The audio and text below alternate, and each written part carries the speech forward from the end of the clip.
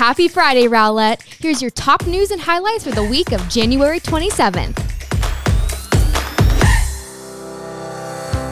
Last night, our city council hosted a town hall meeting to provide updates and answer some of your questions about what's been going on in our city.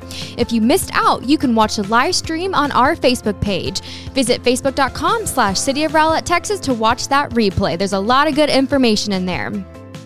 And we've received a lot of questions recently about some Miller Road construction. And on Tuesday, we provided an update for you all on our Facebook page as well. So be sure to check out that post for more info. Link is in the show notes, of course.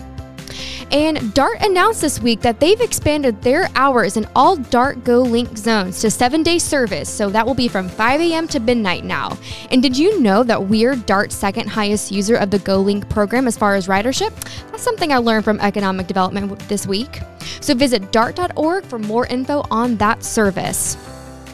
And the Arts and Humanities Commission announced another writing contest, and this theme is Into the Unknown. Entries are due February 28th, and did y'all know there are cash prizes for that? So definitely, if you're a writer, get on that.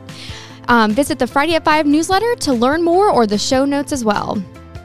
And finally, mark your calendars for February 7th because Mayor Blake Margolis will be presenting his first State of the City address at the regular City Council meeting at 7:30 p.m. We'd love to see you in person at City Hall, but you can also stream it on RTN16, which you can access on Rowlett.com, and then you can watch it there. Well, that's all I got for you this week. I hope everyone has a great weekend, and we will see you here again soon.